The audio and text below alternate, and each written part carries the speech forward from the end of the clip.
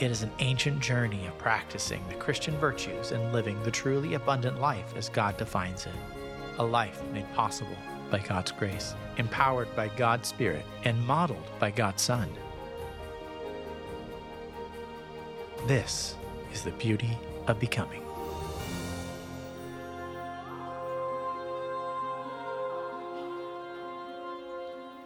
You know, if you've been in church world the last 20 or so years, singing that last song was kind of like putting on an old pair of slippers. It was like, oh, I remember these. These are great. Hey, it's good to have you here, those of you in the room, those of you joining us online. So glad that you're with us. As has been mentioned earlier, we are wrapping up our 21 days of prayer and fasting, where together as a church, we are seeking God, saying no to some good things so we can say yes to someone even better. And I hope it's been an incredible experience for you. I want to encourage you to finish strong in these last few days of our 21 days, or to jump in and join us, as Ron said earlier, to be a part of that. But I'm glad that you're here today. Last week, we started a brand new series and kind of took a little bit of a fairy tale approach to this thing, that our story is such that we were under a curse in this death-like sleep until our prince came along and kissed us, reversed that curse, and we live happily ever after as the bride of Christ. The only difference is that when we came back, we were loved by our prince, but we were ugly ducklings. Ugly ducklings that were becoming something absolutely beautiful. And I just want to say, you are the most beautiful ugly duckling church I've ever been a pastor of. Absolutely love this church and what God is doing in our midst as we continue this series of the beauty of becoming. And when I was thinking of that title, The Beauty of Becoming, speaking of old songs and taking you back to Familiar Slippers, it took me back to my childhood. In the 70s, a song we used to sing in our church, it was written by Bill and Gloria Gaither, something beautiful, something good. All my confusion, he understood. All I had to offer him was brokenness and strife, but he made something beautiful out of my life. It's not only what he has done, he's redeemed us, he's made something beautiful out of our mess, out of our broken pieces, but he continues making us. It's this beauty of becoming, and that's what we're talking about for the next couple of months, this whole thing of a life of virtue, living this life that we were created to live. In the spring of 2019, there were some details that began to emerge about a scandal, and the scandal really caught the attention of media and tabloids and became the topic of great discussion, and in those discussions, there was actually great disgust in the discussion. The scandal was this, that there had been some fraud and some cheating that allowed some high school students to be admitted into universities, some prestigious universities, that they otherwise would not have probably gotten into. Very upper end, universities like Yale and Georgetown, USC, Stanford, and Wake Forest. What made this so inflammatory was that it wasn't just some creative, crafty, smart, albeit dishonest high school students that had learned some way to cheat the system. It involved 33 parents, some of whom were very high profile, even celebrity parents. It involved the universities and some of the athletic coaches and administrators of these universities. And there was academic achievements that had never actually happened. And there were entrance exams that had been cheated on. And there were athletic abilities that really weren't there, and scholarships that came with it that they never played on these teams. And there were extracurricular activities that had never happened either. And between 2011 and 2018, I think it was $25 million was paid in bribes and services to get these students in these universities. And the mastermind behind it all, the man that was at the center of it all, is a man named William, or Rick, Singer. 3.5 weeks ago, he was in federal court on these charges. And this is what he said just 3.5 weeks ago. I've been reflecting on my very poor judgment in criminal activities that increasingly had become my way of life. I lost my ethical values and have so much regret. To be frank, I'm ashamed of myself. Increasingly had become my way of life. The tragedy of becoming. this slow downward slide into this moral degradation that ends up in regret and shame. Now, what we're talking about is the exact opposite. Not the tragedy of becoming, the beauty of becoming, and not a slide, but a climb, not to shame and regret, but to the glory of God. And we can sit here this morning and we can point fingers and condemn and judge and say that guy and those parents and those universities. But before we do any of that, I would suggest we take the advice of the late great theologian Michael Jackson. I'm starting with the man in the mirror. I'm asking him to change his ways. If you want to make the world a better place, take a look at yourself and make a change. Now, I would moonwalk, but I can't. That we would look here instead of saying, well, those people and the moral degradation, our world and all this, the fabric is this. What about here? What about the areas where I've failed God's standards, my own standards, where I'm slipping a little bit, where I've compromised a little bit, where I'm not holding up the things that I should? Let's start right here instead of trying to condemn the rest of everybody else. And there's a bumper sticker that you don't see very much anymore, and I really, really don't like this bumper sticker. Bumper sticker is common. It says that Christians aren't perfect, just forgiven. I really don't like this at all. One is, on a theological technicality, it's not accurate completely, because if you remember from last week, Hebrews chapter 10, verse 14 says, but by one sacrifice, he has made perfect forever those who are being made holy. So theologically, technically, it's a little off base. What I really do, and I can give some grace here, what I really don't like about it is that it seems like a cop-out to me. It seems like giving ourselves a pass. Just to say, I'm not perfect, I'm just forgiven. Therefore, I can drive like I want, I can cut you off, I can honk, I can yell obscenities, I can give you gestures and all that, and I'm not perfect, I'm just forgiven. I'm given this pass. It's like prepaid legal service, prepaid forgiveness service. I can act like I want. I hate that. Oh man, by the way, if you have this on your bumper, we have people in the parking lot scraping it off right now. It's just like, it says, you know what, I can do whatever I want. Yes, we're forgiven, and we're not where we're gonna be, but it's this beauty of becoming. Last week, we looked at this letter that Peter wrote, and he starts off with this whole picture of forgiveness, this faith that we've received. We didn't earn it, we don't deserve it, we didn't work for it, we received it, this precious faith that we own. And then he just began to go on and on about what God has done. It's this divine power, not our power and strength. It's the divine power. And it's his precious promises and his goodness and his glory. And this one that was just so mind-boggling, that we get to participate in the divine nature. We get to be a part of that, however that plays out. And he says, in this faith that we've received, in this forgiveness that we have, in this new life that we have in God's power and the promises that he's given to us, and his very nature, his presence with us.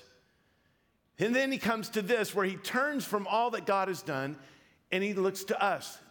In 2 Peter 1:5, he says, for this very reason, all the things he had listed, our faith that's so precious, God's promises that are good and glorious, his very nature that we get to be. For this very reason, make every effort to add to your faith. Not to earn your faith, not to somehow be qualified for your faith. It's a gift, it's by grace, but to add to your faith. This becoming, it's this life of virtue. And we talked about this whole concept of virtues, these Christian virtues that ancient church fathers, writers, and theologians would talk about that have kind of gone out of date. The virtues, what we're talking about, is defined for our purposes as the attributes and the attitudes of Christ. As Paul writes in Galatians, that Christ would be formed in you, that we would begin to think like Christ would think. We would behave like Christ would behave if he were in our situation. We would respond like Christ would respond. We would have the priorities and the will of God like Christ would. It's to have that. So when Peter writes this, he talks about adding to our faith. And as we've seen throughout Scripture, there are these lists where Paul writes these lists of virtues, the fruit of the Spirit in Galatians 5 and in Colossians chapter 3 as well. And Peter adds his own. We looked at it briefly last week at the end of our time together. when he says, this is what it looks like to add to your faith. With all of these very things, then add to your faith. And he would say things like goodness, and to goodness, add knowledge, and to knowledge, self-control, and to self-control, godliness, and to godliness, perseverance, and to perseverance, brotherly affection, and to brotherly affection, love. He says these virtues, these attitudes that Christ had, these attributes that Christ lived out, add these to your life. This is our work, our efforts in cooperating with the Holy Spirit. Then in verse 8, he says this. He says, for if, it's kind of like this isn't a foregone conclusion. This isn't a default mode. This isn't a drift. Not everyone's going to do this, but it is available to everyone. If you possess these qualities, these virtues, in increasing measure. It says you can do this, and if you add to them in increasing measure, like there's this ongoing growth, this ongoing maturity, this accumulating more and more of these attitudes and greater degrees of these attributes. We have this beauty of becoming. It says, if you'll do this and if you'll get these in greater quantity, then you'll somehow get a certificate at the end, get some gold stars on the behavior modification chart, get some merit badges and become an Eagle Scout for Jesus. No, he says, no. He says, let me tell you the result of that. If you will have these qualities, these virtues in increasing amounts, and he uses a double negative. He says this, they will keep you from being ineffective and unproductive in your knowledge of our Lord Jesus Christ. Take the double negative away and it becomes a positive. He says, if you'll acquire these in increasing measure, your walk is going to be effective. The power of Christ within you. And productive, the fruit that God is going to bring about, not only in your life, but in your efforts. In Titus chapter 1, I think it's verse 6, it says, they claim to know our God, but by their actions they deny him. And it says, I don't want that for you. The knowledge that you have of Christ, the knowledge of his grace, that's fantastic. But don't let it be without effect or without fruit produced in your life. And then he does kind of this flip and he says, and the converse is true as well. Verse 9, but if it's not necessarily have to be this way, but it might be for some, if anyone does not have them, these qualities, he is nearsighted and blind and has forgotten that he has been cleansed from his past sins. You've been forgiven, but it's not just what you're forgiven from, it's what you're forgiven for. Don't forget these things.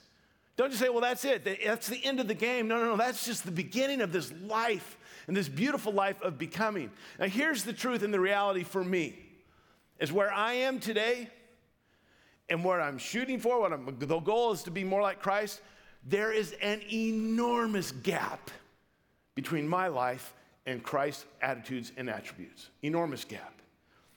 My guess is that's also the case for some of you. And if you're saying, not me, I'm good, I know for a fact it's the case for you. Ignorance is bliss. I hope you're having a blissful day. You're just off. There's this enormous gap. If you've ever been to London, the London Underground, the tube, as they call it, we would call it a tube, but the tube. There's a phrase that has been used there for 55 years. It's kind of taken on a life of its own because between the train and the platform there in the dock, there's this gap. And it's written on the sidewalks, it's written on the walls, and it's repeated over and over again for 55 years. Mind the gap. Mind the gap. Be aware. You don't want to twist an ankle, slip in there, trip yourself, break a heel, whatever. Mind the gap. Be aware that there's this gap between the train and the platform. So mind the gap. Now, there's a gap between where we are and where Christ is, for sure. But I think what Scripture is saying and what even Peter is saying here, it's not just about minding the gap, just being aware so that we can just kind of not have any issues with it. I think what it's saying is, address the gap and narrow the gap. Yes, there's a gap, but be aware of that Acknowledge that, and then confront that. Become more like Christ. Continue to get closer and closer. Now, you'll never fully close that gap. I mean, he who began a work in you will carry it on to completion until the day of Christ Jesus. That's when the gap has been filled. So for the rest of our life. And throughout Scripture, this whole thing of kind of this filling the gap or minding the gap or addressing the gap or narrowing the gap or becoming more like Christ is seen as this really a picture of spiritual maturity.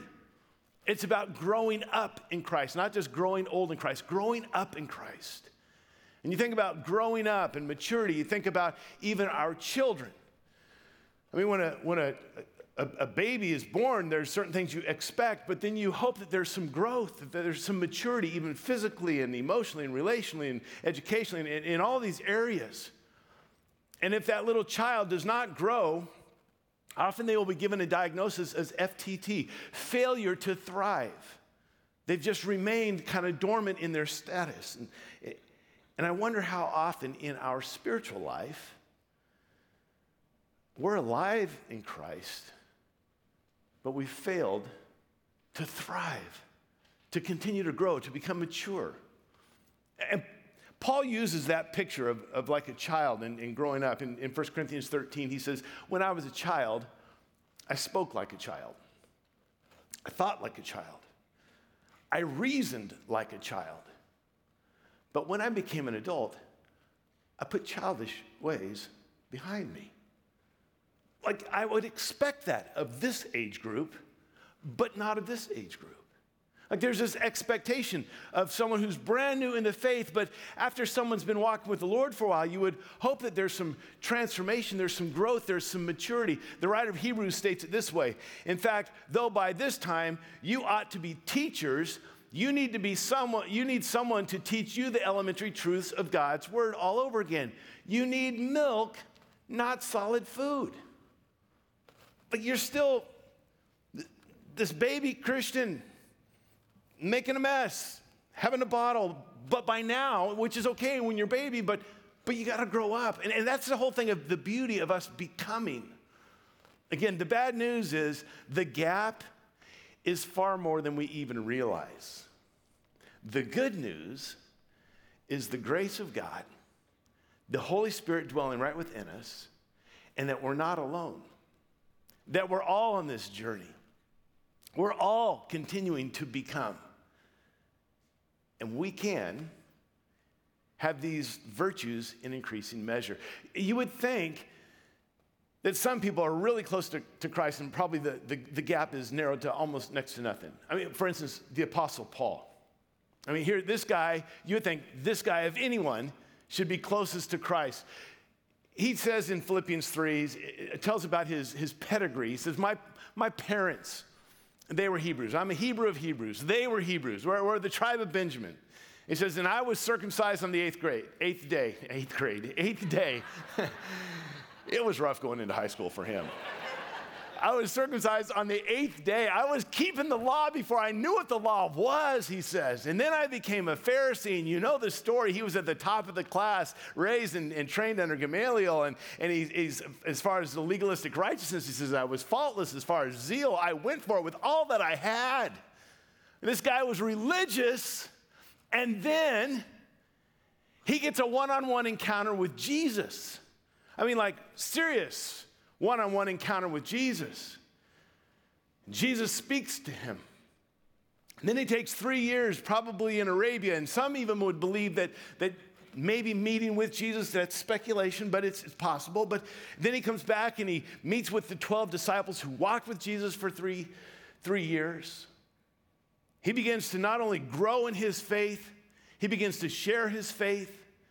He begins to go on these missionary journeys, and the spread of the gospel throughout Asia Minor into Europe is primarily because of what God did through the Apostle Paul. There was an instance, and he doesn't give a lot of detail, where he had this experience. You can read about this in 2 Corinthians 12. He had this experience where he was, whether it was a vision or real, he doesn't even know, but he was taken to the third heaven, whatever that even means. And he says, it was such an unbelievable experience to keep me from getting proud because of what God did. He gave me this affliction. He writes these letters. The majority of our New Testament is written by Paul. His words are our scripture. You would think if anyone was close to Jesus, if anyone was like Jesus, it would be him. And yet, what does he say in Philippians 3?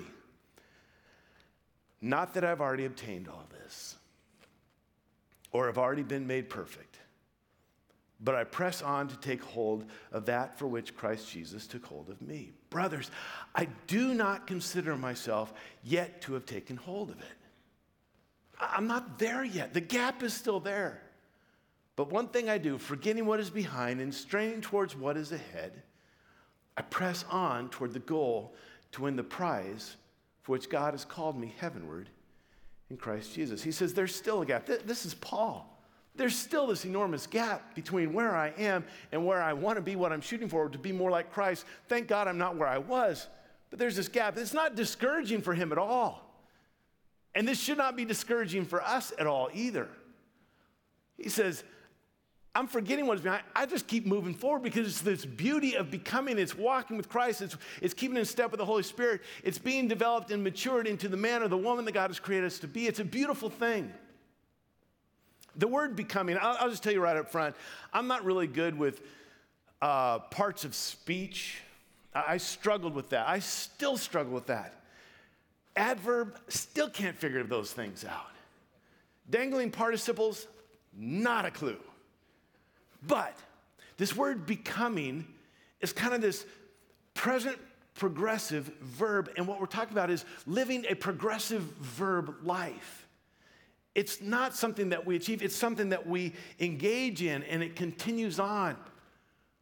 We don't somehow achieve this. We are living this, becoming more and more. There's a song that I love by a guy named Zach Williams. Great songs. Most of you probably never even heard of it. Zach Williams, but talks about become a little more like Jesus and a lot less like me.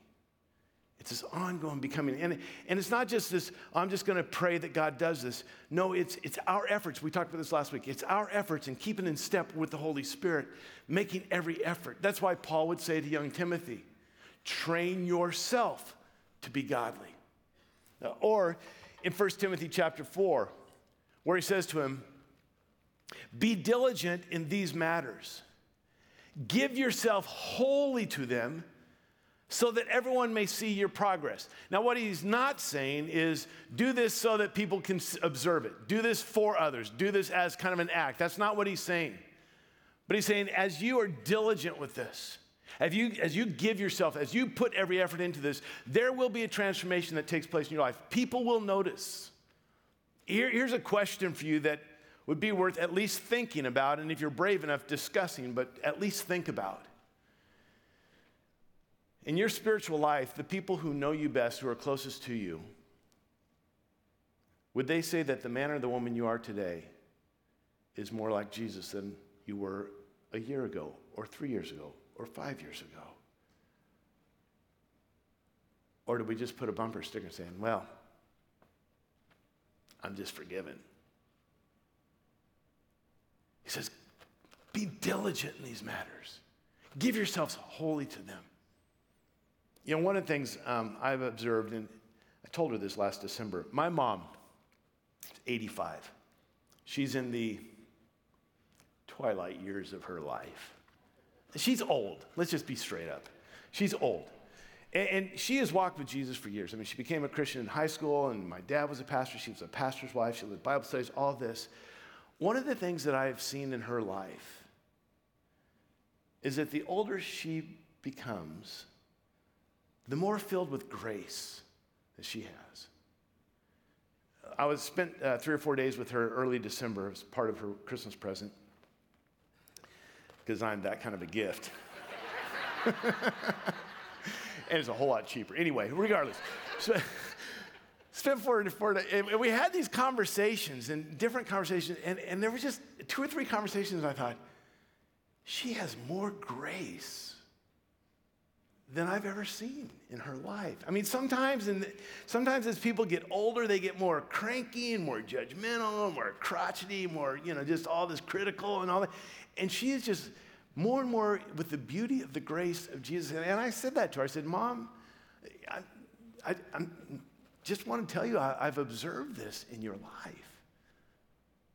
Some of you know Alta Ruth. She's here this morning. I told you this, she'll turn 100 next month. She just continues to grow in the grace and the knowledge of Christ, continues this becoming, this beautiful life of becoming more like Jesus. And here's the truth. That's available to you and I. That can be our story as well. Not that we're doing this for others to see, but we can grow in these things, and we can, to where people are saying, you know, a year or two ago, you would have reacted way different than that. You know your response here? You know what I saw with that priority? That's different than you used to be. You were saved then. It's this beauty of becoming. I love this verse. We read it a couple times last week. We'll probably keep coming back to it. Out of 2 Corinthians 3, where it says, and we, that's us, who with unveiled faces, all of us, reflect the Lord's glory, are being transformed into his likeness with ever-increasing glory, which comes from the Lord, who is a spirit. Now, let me just say this. If right now you're saying, this whole series, the virtues and trying to become, this seems so burdensome, and this is going to be rough, and I already feel bad enough about myself. Let me just put your mind at ease. I'm so glad you're here. That is not what I want for you. This burden, this heaviness of how am I going to do this?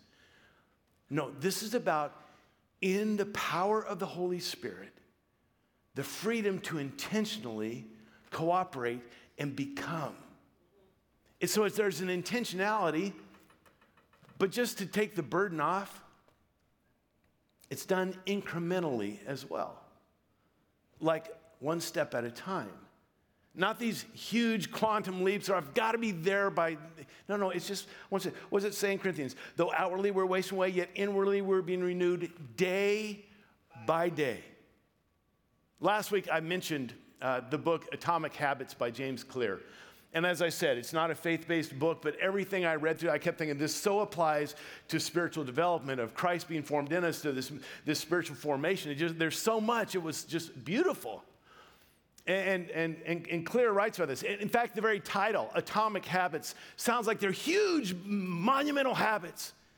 But what he's saying, no, it's like atoms, like little atoms, tiny little habits, small little incremental steps that over time, as they compound and as they continue to layer and stack, then there is dramatic change in our life. I love the book on multiple fronts, but especially in spiritual development. And one of the things that I thought was interesting in that book was when he talked about lasting change in our life, because that's really what it's about, the lasting changes in our behavior, in our life, is it says, first, start with identity. Start with identity, and he goes into this whole thing. In fact, one of his quotes is this: true behavior change is identity change. So this beauty of becoming, this life of virtue, is behavior change. It's changing how we live.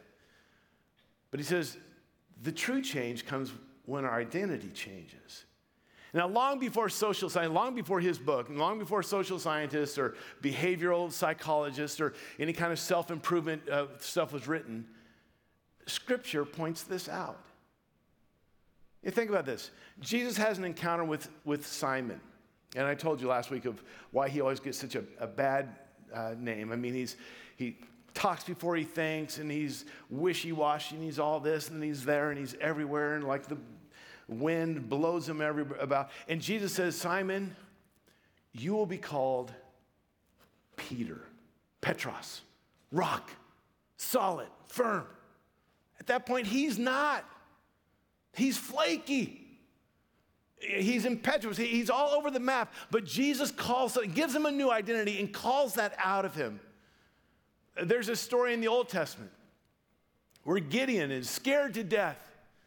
There's these invading armies, and he's got wheat that has to be on the threshing floor, but he's scared that as he throws the wheat up in the air, they might see him. So he goes down and he hides in a hole, and he's doing his work down in a hole. He's hiding, he's cowering, he's afraid. And the angel shows up and says to him, Gideon, you are a mighty warrior.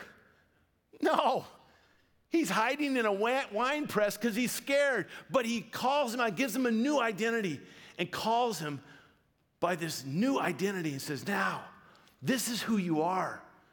Live in conjunction with your new identity.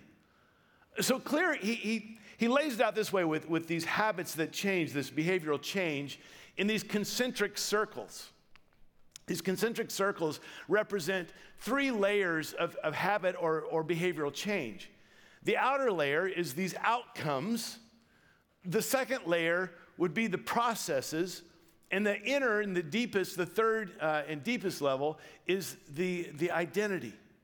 The outcomes, they're the goals. They're the New Year's resolutions. My outcome, this is what I'm wanting to achieve. I'm going to lose 20 pounds. I'm going to get in shape. I'm going to start writing a book. I'm going to clean the garage. I'm going to get out of debt. I'm going to stop chewing my nails. That's the outcome. That's the goal. The processes, the outcome is what we get. The process is what we do. So I'm going to go on a diet. I'm going to go to the gym. I'm going to cut back spending. I'm going to start on the budget. I'm going to, write X amount of. That's the process. Those are the things that we do. And the third and the deepest level, the identity, is what we believe. It's our worldview about ourselves and about others. And he points out that they're not better or worse. They're all very important if we want to see behavioral change. But what's most important is the direction with which we approach these things. He said most often we approach them from the outside in. I'm going to start changing this behavior. It's kind of an outcomes-based direction. Rather, he would say, start from the inside out. It's an identity-based change. That it starts with who I am. As I was reading that, I was thinking about that time when Jesus just calls out the Pharisees, because they were all about the outcomes. And he says to them, you hypocrites, you teachers of the law, you're like whitewashed tombs, beautiful on the outside, but inside filled with dead men's bones and everything unclean. You're doing all the right things. You're going through all the right motions. You have all the right outcomes, but nothing has been changed inside. There's no transformation in your heart. Well, what would he say? You clean the outside of the dish, the bowl, and the cup. Instead, clean the inside, and the outside will be clean too. He says, start from within. And begin to think about this whole thing of this process for us of the beauty of becoming. It's this changing even our identity. So last week we talked about the passage in Colossians chapter 3 where Paul lists out a whole list of behaviors, vices, and then virtues. And he just kind of, these 2 lists, put to death whatever belongs to your sinful nature, your sexual immorality and your lust and the impurity and the greed, which is idolatry, and get rid of the anger and rage, malice and slander and filthy language. Stop lying to each other. And then he gives these virtues, clothe yourself with compassion and kindness and gentleness and patience and forgive as others forgave you. And over all these virtues, put on love. And it looks like, okay, those are all outcomes, right? But sandwiched between these 2 lists, he hits identity. It says in Colossians chapter 3, verse 9, you have taken off your old self, that's who you were, with its practices. That's how you lived. That was your old identity, the old self, the old lifestyle. And you have put on the new self. This is your new identity, which is, here it is again, which is being renewed in knowledge in the image of its creator.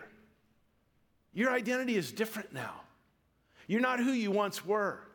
You don't live the way you once lived because you're a different person now. Right. You're a new person created in the image of God, and you are becoming.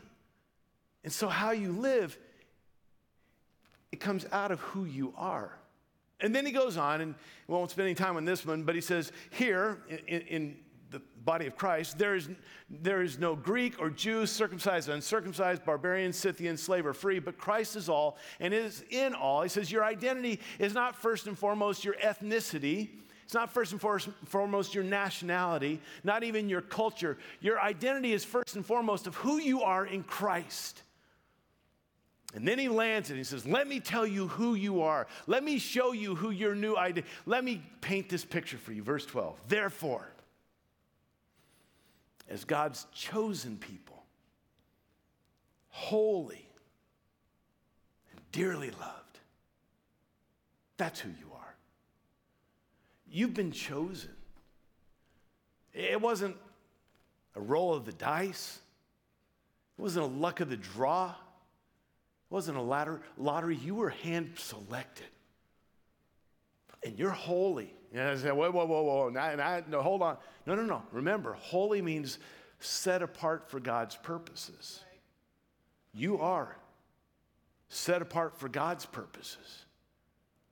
And you are dearly loved. I've loved you with an unfailing love, he says. You are dearly loved. You could read that phrase and say, that's my identity. I kind of got it going on. I was hand selected, I'm holy, and I am loved. No, you don't got it going on. You're only chosen not because you're so special, but because God chose you.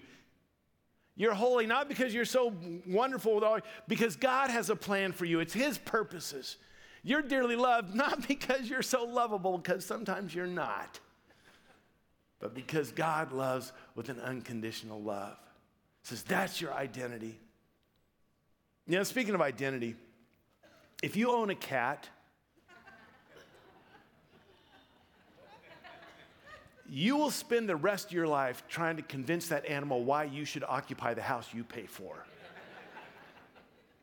It's their domain, and they're putting up with you, and you're going to spend your whole life trying to convince that cat that you're a person of worth. Right. If you own a dog,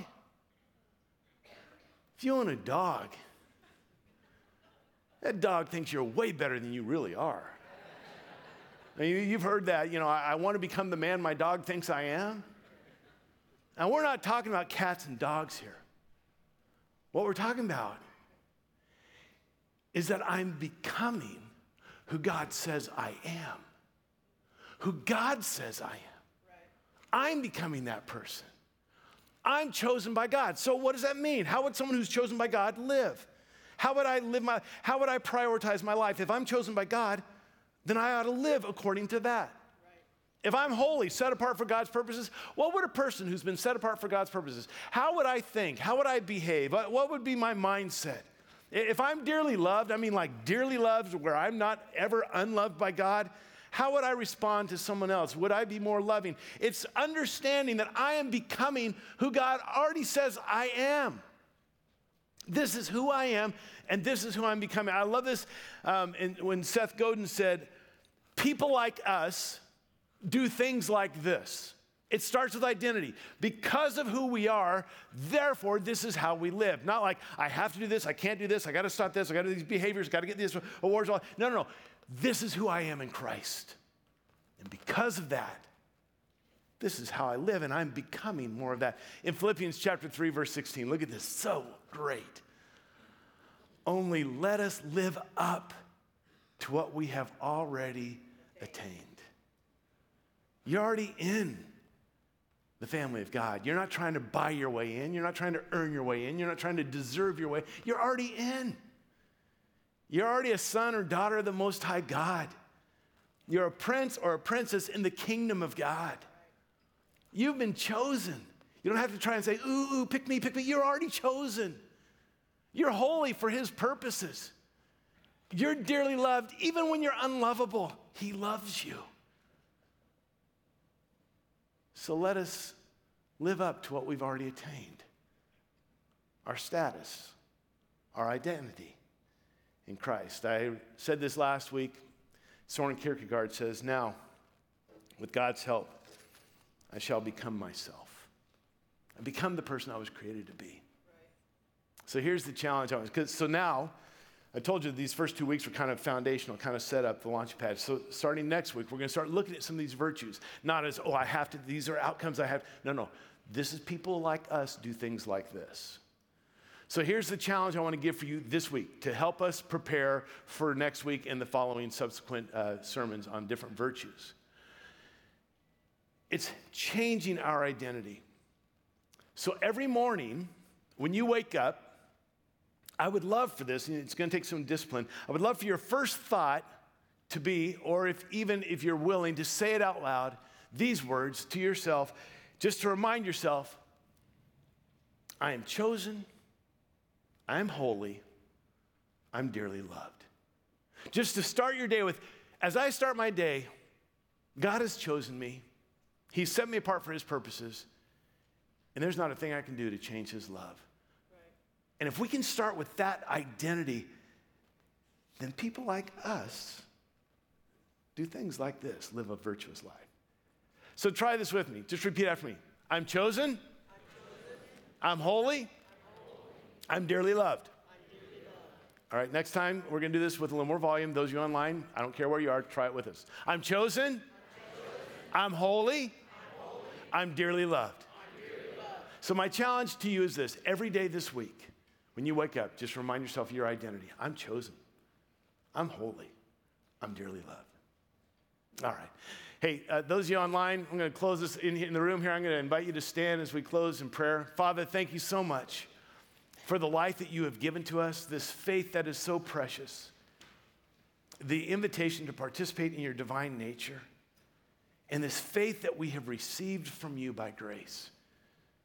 May we now add to that this life of these virtues, the attitudes, the attributes of Christ. So may we be reminded again of who we are in you. Thank you, God, that you chose us. Thank you that you chose us and set us apart for your purposes. And that you love us. I don't know that we would have chosen ourselves. And I know our purposes would fall far short of what you have in mind for us. And there are times that we don't deserve it, but we receive your love. So may we attain and live up to who you say we are. I pray this in your name. Amen. Amen. Well, God bless you. You're beautiful. You're beautiful. You're chosen. You're holy. And you're loved. I love you.